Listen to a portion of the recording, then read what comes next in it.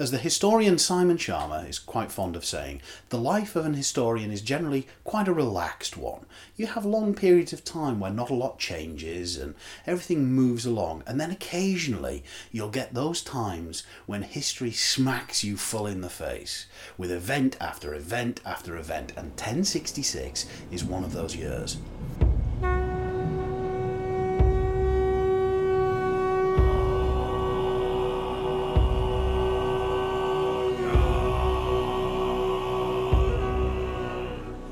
Everybody knows about the main battle of 1066, Battle of Hastings. Some people remember the second battle, or should I say the first, which is the Battle of Stamford Bridge.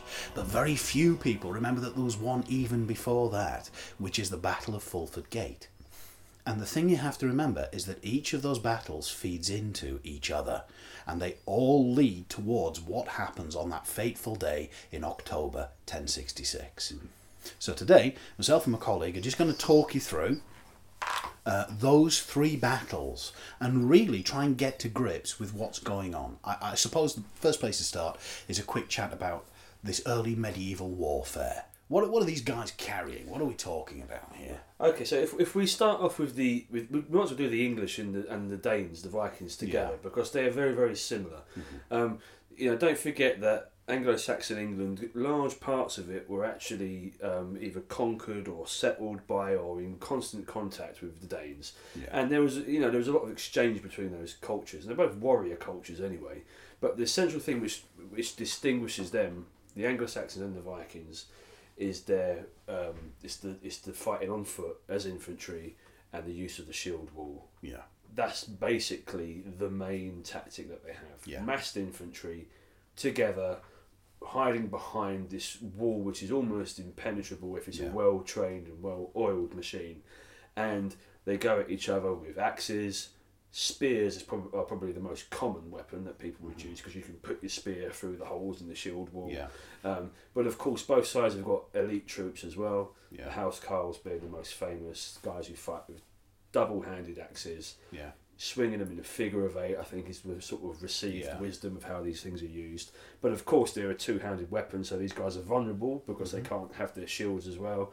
I think there's quite a lot of debate exactly how housecarls were deployed on the battlefields, but they are the elite, and both sides have their own versions of them. Yes, and you have the berserkers on there. Yes, with on the Viking side. Yeah, I think it's fair to point out that when we're talking specifically about the battles in 1066, the Vikings that we're dealing with will be slightly more professional than the English. Yeah. The English have a large number of conscripted peasants, whereas the Vikings that are here are raiders. Yeah. So there is going to be a difference in the quality of the troops, I think it's fair to say. Yeah, absolutely, yeah. As you say, the feared men, the men of the feared, who have been called up by the Anglo-Saxon Earls, first at Fulford Gate and then obviously at Stamford Bridge and then again at Hastings. They are just people like us. They're farmers, they're workers, and they are conscripted into the army. So the housecarls for the English are their professional soldiers. Yeah.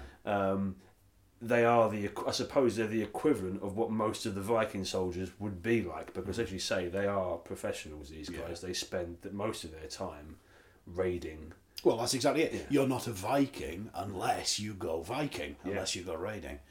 And I suppose then that the obvious link is to the Normans, who take the idea of professionalism to the next level here. Yeah. Where you have your very well trained knights on horseback, often with more than one horse per knight. Yeah. So that they can charge and then rest and keep going. You have them trained in groups of 10, the conroy. You have the Gonfanon system, and of course you have the mercenaries, which we've discussed before in one of the previous podcasts. And don't forget as well that they still have their what you call a feudal levy as well, because what William is able to do is he doesn't just bring Normans, he doesn't just bring mercenaries, but he also brings people from Brittany who he's kind of forced into coming with him. There's people from Maine and Anjou as well, which are areas which are close to Normandy. Yeah. People which are under his kind of sphere of influence, and the people in these areas, they owe him allegiance. And I think especially in the case of the Bretons, a lot of these people are forced to come with William. Yeah. I think he maybe took hostages as well to ensure their loyalty on the battlefield. Which is a fairly standard Norman tactic. Exactly. And of course, they've got, and let's not forget archers. You know, the one thing that the Normans, it's not just the cavalry, it's their use of archery. Yes, absolutely. Which separates them from the way the Vikings the Vikings and the Danes have javelins, and they have the occasional slinger who fires little stones out of his slings, and you could throw your spear, but of course once you've done that you're unarmed. Yeah. Whereas an archer can just keep going. All right, lovely. So that's the basic thing, the basic overview.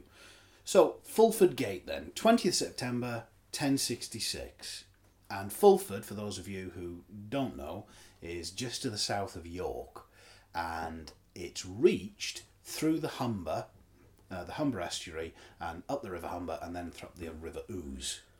And this is the first major attack, really, isn't it? Yes. By Harold Hardrada in his invasion. Yeah. And I suppose we could start off by saying, he's come to Yorkshire on purpose, because it's an area that not only do the Vikings know well, but it's also an area where he feels comfortable and he could potentially get support as well. Yeah. And he has a local guide, of course. He has Tostig here to help him, who was Earl of Northumbria for a short period. Yeah. And, these guys, they arrived, they're fresh. There's around 7,000 Viking soldiers in all. They land unopposed. They sail up the Humber, as you say. Yeah. And they basically make their way towards York. At this point, it's just worth re-emphasising the importance of York. Yeah. York is the key to the north. If you take York, you control the north. You control the Great North Road and all trade that comes into that area. I suppose here we have to introduce two of our supporting characters, if this is a movie, who are going to be here for the next 20 years, aren't they? Yeah. So do you want to tell us about the two brothers? Okay, so the current sort of rulers, if you like, the Earls in the north, the Northern Earls, are Edwin and Morcar. They're very powerful men. They have a loyal following of soldiers, armed men, and they are given the responsibility of defending York. They are the first opposition that the Vikings are going to meet once they've landed in England. Now, obviously, we can never know for sure exactly how many men they had, but I just want to interject here. One of my favourite things about medieval scribes and medieval sources is their habit of exaggerating the numbers of anybody at a battle by a factor of about 100. There were 15 million men marching down. No, there weren't. No. But the bottom line is they were not commanding a royal army. They were commanding their own personal troops, and of course their levies, their feared men. Yeah. So there was somewhere in the region of 3,500 around there, but they were outnumbered if the entire Viking force had have been there. But of course, that's not what happens at the start. And this is an interesting thing, isn't it? Because the Vikings don't tend to fight as a single. They fight almost like disparate teams who sort of come together to do big things and then go away again. You very much get the feeling that because they're so used to raiding parties, they kind of work in a ship team, don't they? Yeah.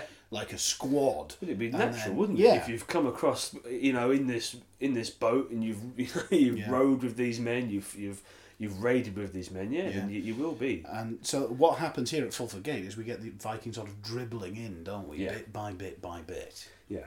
And the English, they choose quite a good defensive position because they line their troops up on one side of the Fulford, or I think it means the foul ford, or the muddy ford of this stretch of water, which apparently no one knows exactly where it was, but apparently it was semi-tidal as well. So at times it would be the water level would be significantly higher than it was when the battle actually started.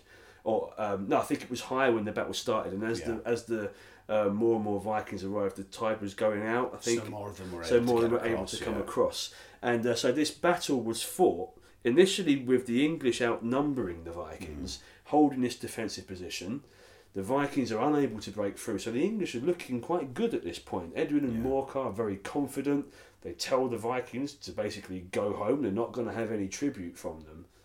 But that confidence is misplaced, because as the day wears on and the water level drops and more Vikings arrive, it becomes obvious that the English have bitten off more than they can chew. And they're not only outnumbered, but there's also that quality difference Yes. there as well, I think. Yeah. That certainly starts to show. They're crafty warriors. Yeah. Allow groups through their shield wall, Yeah. take them out behind the shield wall, Yeah. close it back up again. Far too wily for a feared man, a peasant soldier. And again, yes, it's also experience. What battles have Edwin and Morcar been in, apart from a few skirmishes against Tostig 10 years ago? So the outcome is fairly set, pretty quickly on, really. Yeah. Both sides take some losses, but the English very much take the worst of it. And the Northern Army, those thousands of men that could have become very valuable in later battles, they're scattered, people are killed, and the North is disorganised, it's lost. And as is going to become a recurrent theme throughout the next 2 decades, Edwin and Morcar do a runner. Yeah. And that's a phrase you're going to hear a lot. So, word is sent down south, and it reaches King Harold Godwinson, who is basically told, your brand new kingdom is under attack from Harold Hardrada and your brother. Worth pointing out Harold Hardrada's reputation. He is the Hard Raider, the Land Waster, and the Raven Feeder. These are all names to strike fear. Wonderful names, yeah. This is a man who leaves waste and corpses behind him wherever he goes. Yeah. He is a fairly serious threat, and he's just proved it. But Harold is no pushover himself. Absolutely. He's a very experienced warrior. As soon as he hears the news, he gathers his private army again together and he marches straight for the north. And my word, what a phenomenal piece of work that is. 190 miles in 4 days, gathering soldiers all the way. So, they would have been sending out messengers in front of the army, bring your men, bring your weapons, meet me on this road and to the north. This is by foot, carrying your equipment, carrying your mail shirt, your weapons, eating, presumably, whatever's being foraged along the way, because there hasn't been time to supply the army. No. In October, so it's going to be wet, boggy. There's no roads to speak of the sort that we're used to. They travel up what's left of the Great North Road, which is what's left of the old Roman road. So there's some areas which are semi-paved, but it's still hard going. Yeah. And it's an incredible achievement to get that far in such a short space of time. And it's so incredible that the Vikings are completely and utterly taken by surprise. Absolutely. Hardrada and his men are camped on both sides of the river. Yeah. They're not expecting to see the English army approach. At all. What they actually were expecting was hostages and tribute to arrive from York. Because now they've fought their battle and conquered this area, they've settled down to what the Vikings actually do, which is pillaging, nicking stuff. That's what they're there for. They're there for the loot. Yeah. And with the loot in mind as well, this is one of the mistakes which is made by the Vikings. While some of the Viking force are at the boats, guarding the boats, the ones which are in the vicinity of Stamford Bridge, many of them are not armoured because they've been told to leave their armour because it weighs so much, so they can therefore carry more of the loot and the booty back to their ships. Yeah. So you have to imagine that there's this Viking army which is scattered around in small groups, having fun. They're probably drinking as well, and they're not properly armed. They're not expecting a fight. They're expecting gold and slaves. Yeah, this is going to be an easy day. I think that there's a story about the Battle of Stamford Bridge, about the bridge. And the very famous story of a Viking berserker standing on the bridge who holds it until the English come up with the tactic of sticking somebody in a barrel, sailing them under the bridge, and stabbing the Viking berserker in the my word, misses. I think one chronicler says he pierced him terribly inwards. Which is a fairly good description. It would be terribly inwards. But I think that the problem with that story is that everybody fixates on it, and they fixate on the bridge, and they forget the river, because the river is really the key thing. The fact that Hardrada's forces are separated. Yeah. And that's what solves the day, isn't it? Yeah. So, lots of them are killed, injured, mown down, if you like, before they can cross the bridge and form that strong defensive shield wall that they're adept at using. Yeah. And the thing that really spells the end of any sort of threat here is the death of both Tostig and Hardrada himself. Yeah. There's that wonderful image from one of the chroniclers that Hardrada's actually the first to fall, and Tostig picks up the Raven banner, and he tries to rally the Vikings, and then he's cut down himself. Yeah, but at Stamford Bridge, it's again so difficult to know exactly what happened. But Stamford Bridge has been romanticised, hasn't it? Yeah. In so many ways. So you've got the swordsman on the bridge, Yeah. the lone Viking. You've got Tostig trying to rally the troops. Yeah. There was the deal that they tried to make before the battle started, where Godwinson met with Hardrada and his brother. Let's not forget that, because it's such an amazing story. And I think the story was that Godwinson offered Tostig like his earldom back. He offered him land in England, and he offered Hardrada 6 feet of English earth. And whether that's true or not, who knows? But it's a wonderful story. And part of that, I think, is you can see why, because it's very important, I think, for the English to be able to romanticise something about 1066 to claim a victory and say it wasn't just the year we were beaten. That's right. And on that day, they do win. Out of the 300 ships that apparently brought that Viking force to England, only 24 were needed to carry the survivors back. So it was an overwhelming victory. It's a slaughter. Yeah. It is. And we don't know how many losses Harold took, but they don't seem to have been catastrophic. He seems to have done all right out of it, but his men must have been tired. They must have been exhausted. You march nearly 200 miles in 4 days, you have one night's rest, and then you fight a battle against one of the most fearsome warriors and one of the most fearsome warrior races in medieval Europe.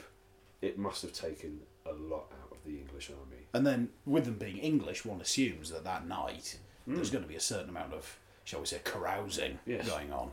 Which probably means that their heads were a little thick when the word arrived that there was another problem. Yeah, just 3 days later, William had landed on the south coast of England, and Harold Godwinson, who had spent most of the summer guarding that coast with his fresh and well-prepared army, is now 200 miles away and exhausted.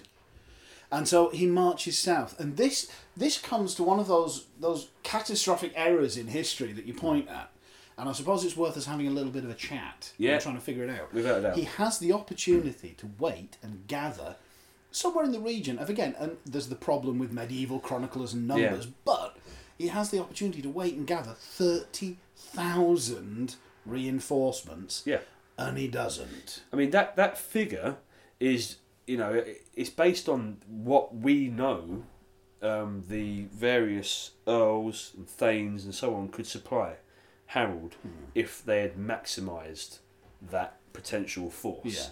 And he could have done. I mean, he had the opportunity to wait in London as well. I mean, he obviously had to march back down south to tackle William, but he could have stayed in London. London was an incredibly well defended city.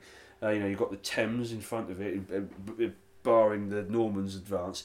He just had to wait, and they could have gathered thousands of men. Because we're only talking about 7,500, 8,000 maximum on this invading force. Yeah. It was a ridiculous decision with hindsight. Yeah. I think everybody can say that. But there was a reason why he marched down south, wasn't there? Yes. There's a couple of reasons. The first one being that William is starting to attack and capture various villages around here, which he's able to fortify. That's the first thing. So he's already got his flat pack castles built. Yep. He's now establishing a defensive perimeter, which will make it trickier. But then there's the provocation side of it, isn't it? Yeah, and I think this is probably what's really motivated Harold to get there. Down south is Godwin land. This is the earldom where the Godwins have held sway for 100 years, if not a little longer. Yeah. And this is an attack deep into the land of the people look to Harold to support them. Yeah. And it is basically, the image is William is standing there and he's saying, come and have a go. Yeah. If you think you're hard enough. I mean, in an era where, the loyalty that you command from people is based on your ability to protect them and to provide for them. Yes. It is very much personal leadership. Yeah, that's exactly what it is. And to have William gallivanting around your house, smashing your things up. Yeah. That's why he doesn't wait. And there's also, I think, that slight sense of confidence, overconfidence, Yeah, maybe. I think so too. I've just defeated Harold Hardrada, the land waster and the raven feeder. Yeah. You, William the Bastard, are not going to be a problem. Yeah, this is going to be difficult. Yeah. Because all he had to do, really, he just has to hold William where he is. That's it. Because William, he's an incredibly bold man. He actually burnt his ships. Yes. He destroyed the way home. And so he said, he was saying to his men, you stay here and you fight. Yeah. And you win or you die. It's as simple as that. So, Harold, he didn't have to rush. The Normans were not going anywhere. No. They were bottled up in a small corner of England. Absolutely. Separated from their homelands. Yes. It's that provocation, like you say. William knows what he's doing. So that brings us to we've talked about the makeup of the two armies. Yeah. So we can picture them quite easily on Senlac Ridge. This hill that blocks the road to London. So up on the top here, we've got Harold under the dragon banner of Wessex. The last time it ever flies in England, if you want a little bit of romanticism for you. And they're lined up there on the top, and then down at the bottom, you've got the Normans forming up in their divisions. Yes. And there's that lovely little image, isn't it, of what the two sides are doing that says something about them. And I know you like this, don't you? Yeah. It illustrates perfectly the different, really, attitudes to warfare, doesn't it? The Normans are singing psalms and praying, looking to their God to give them victory. Yeah.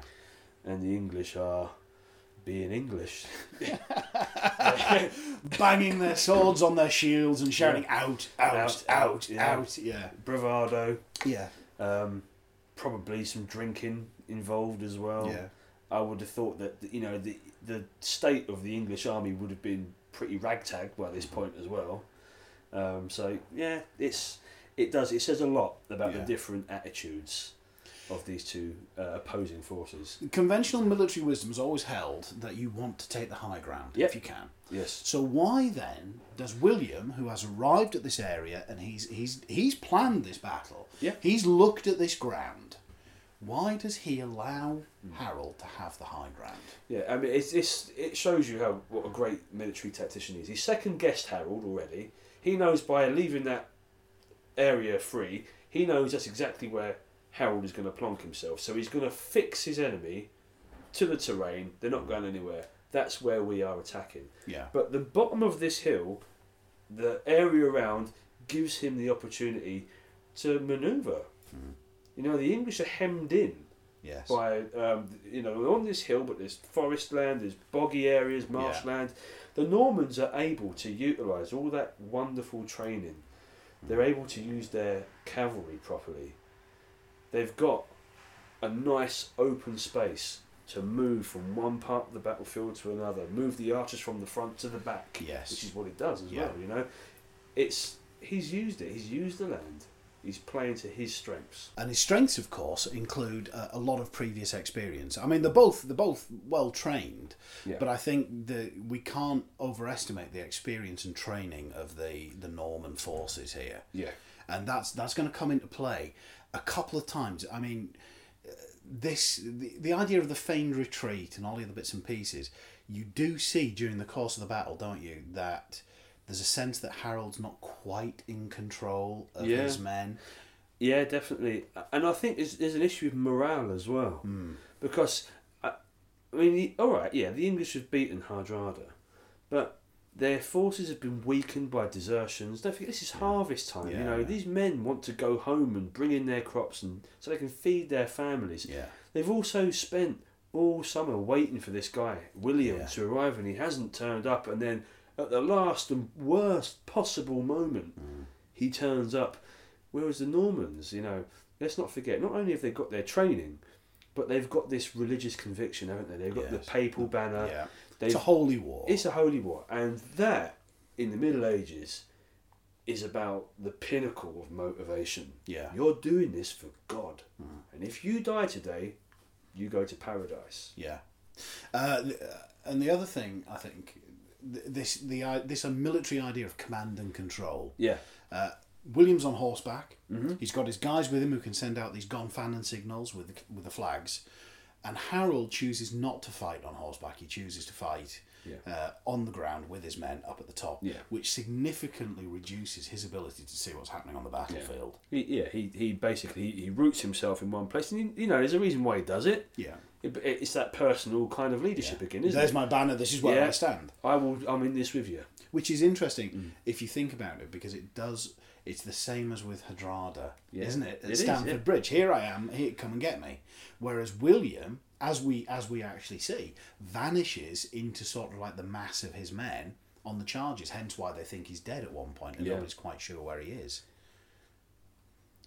Shall we talk about the feigned retreat at this point, do you think? Is that... or shall we talk about the early stages of the battle?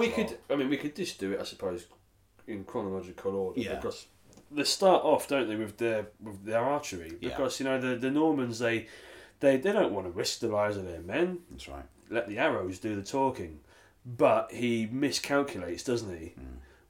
He's got them too far forward, Yeah. and then when you're firing uphill, it means they're having difficulty getting over that shield wall, which is what the English have formed at the front. Again, that big, impenetrable wall of wooden shields overlapping to the height of about 6 feet. Yeah, it's covering entire men, and maybe even the first row have got them over their heads as well. So.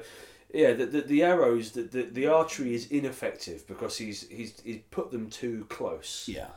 And then he changes, using the Gonfanon and this system of flags, he changes the actual positions of his men on the battlefield. Which means that he then charges with the cavalry. The cavalry is the next step. And just it's very difficult for people to imagine if you've never ridden a horse or if you've never come face to face with a horse and you don't really get to grips with how big they are and how scary, especially when you're dealing with a trained war horse which will kick, which will bite, which will run over you if you stand in the way. And the charge of 2,000 Norman knights is going to be thunderous. Yeah, the ground will shake. Yeah. But despite that, they can't break through. No, the shield wall is just too strong. Yeah. So, the morning of the battle goes well for the English. They're doing what they need to do, which is hold that hill and not let the Normans through. But then comes this very controversial tactic, this feigned retreat. Yeah. Was it an intentional manoeuvre, or was it something which happened? Genuinely, they were scared. It was a break. And were running away, but then William, through his leadership and his military genius, if you like, is able to turn it to his advantage. At the risk of starting to sound like I've got a man crush on William, the size of Odric Vitalis, I tend to believe that it's the second one. Yeah. That he again, is it overly romanticised? I don't know, but I do tend to believe that he was lost. They thought he was dead, and then they start to run, and he rallies them, and at that moment sees the opportunity when the British start to break. Yeah, and and let's not forget as well that they do this not just once, not just twice. They do it.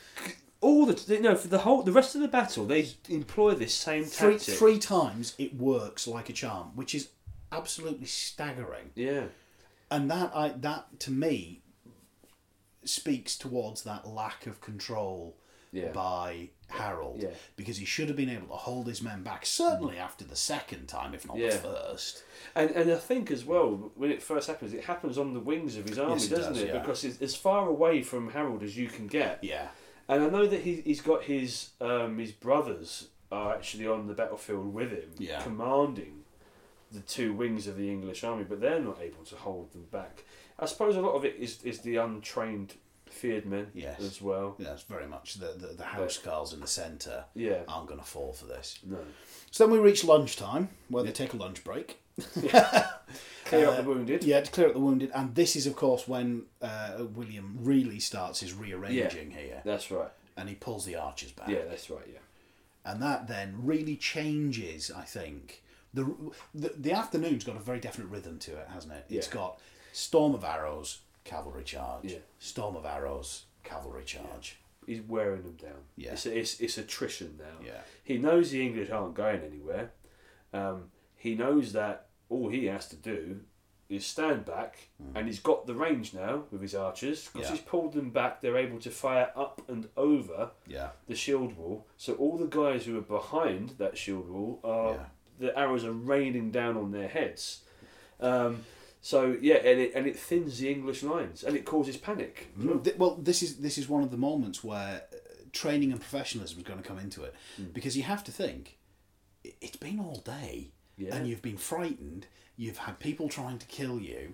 You are having to be alert. You're in a state of stress, and you can't maintain that for that long without starting to, unless you are trained for it. Yeah. And the Norman knights are trained for it, and the mercenaries are used to it. Yeah, and the English. No. I mean, this is where desertions start happening.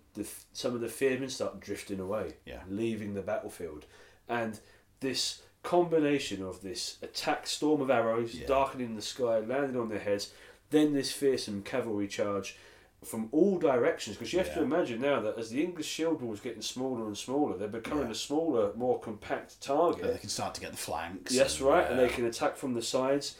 And I think at one point, I don't know which chronicler it is, but they talk about how the English were, towards the end of the battle, they were so tightly packed that the dead couldn't fall over. You know, someone was struck in the head by an arrow, they just stayed upright because they was so tightly packed in. But that would prevent them from swinging their axes, or prevent them from being an offensive and manoeuvring and being able to. Yeah. And then at some point, Harold is killed. Yes. Whether it's the arrow in the eye, whether it's he's cut down off his horse and butchered. All we do know is that his body is so badly mangled that only his lover can identify it from birthmarks. Yeah, and tattoos, I think, as well on his chest. Yeah. So it doesn't really matter how he does. You can pick whichever version you like. Yeah. To be honest, it's not particularly relevant. No, it's not. If you like the imagery of the arrow in the eye, you go with that one. If you like the slightly more realistic thing that he's butchered by a bunch of knights, you go with that. He was dismembered and disemboweled. Yeah, that's probably what happened. You would do make a point. Yeah. And if, as a little aside, that whole thing about the arrow in the eye, I think they've pretty much conclusively determined that was added later. Yes, it wasn't. The figure's got a spear. That's right. It's a spear, not an arrow. Yeah. And of course, at that point, a bit like the Vikings at Stamford Bridge, with their leader gone, then any semblance of command basically disappears. Yeah. And what you end up having is the feared men running, and Harold's loyal housecarls taking the king's dead body into the centre and doing what good warriors did back then, which was fight to the death. Yeah. And in a sense, that fight to the death is a fairly major impact on what comes next, because I'm fairly sure that one of the chroniclers says it's something like over half of the entire ruling class of England are destroyed. Is gone on that day. Yeah. And that could have been a nucleus of resistance for the next 2 years, 3 years, but they stand and fight to the death, and they're slaughtered. And I mean, there are some English earls still left, because we mustn't forget our friends Edwin and Morcar, who are still out there. Yeah. And again, there's Edgar and there's Waltheoff and people like that we're going to come across later on. But this, you're right. That defeat at Hastings, it's the English elite are gone, and any real opposition, maybe it was doomed from the start. There was just not the leadership there. I mean, there's all sorts of interesting what ifs we could talk about, which will just confuse the issue. I think I think the most interesting thing you can do is to look at those three battles and think about how they're different, how they're similar, and how they're different, and how, especially the early ones, have the impact for the late. Because obviously Fulford and Stamford Bridge, they play into William's hands, don't they? And it's if Edwin and Morcar had defeated Hardrada at Fulford Gate, Stamford Bridge wouldn't have happened. Harold would have been down south, and the moment William arrived, they'd have been kicked back into the sea. The history would have been completely different. Yeah. So don't forget Fulford Gate. Fulford Gate is just as important as the others, but for different reasons. And don't forget the burning of Scarborough as well. That's one just to throw in there as well, because it's worth mentioning, seeing as that's where you live. Well, thank you very much for listening, and good luck with your exams.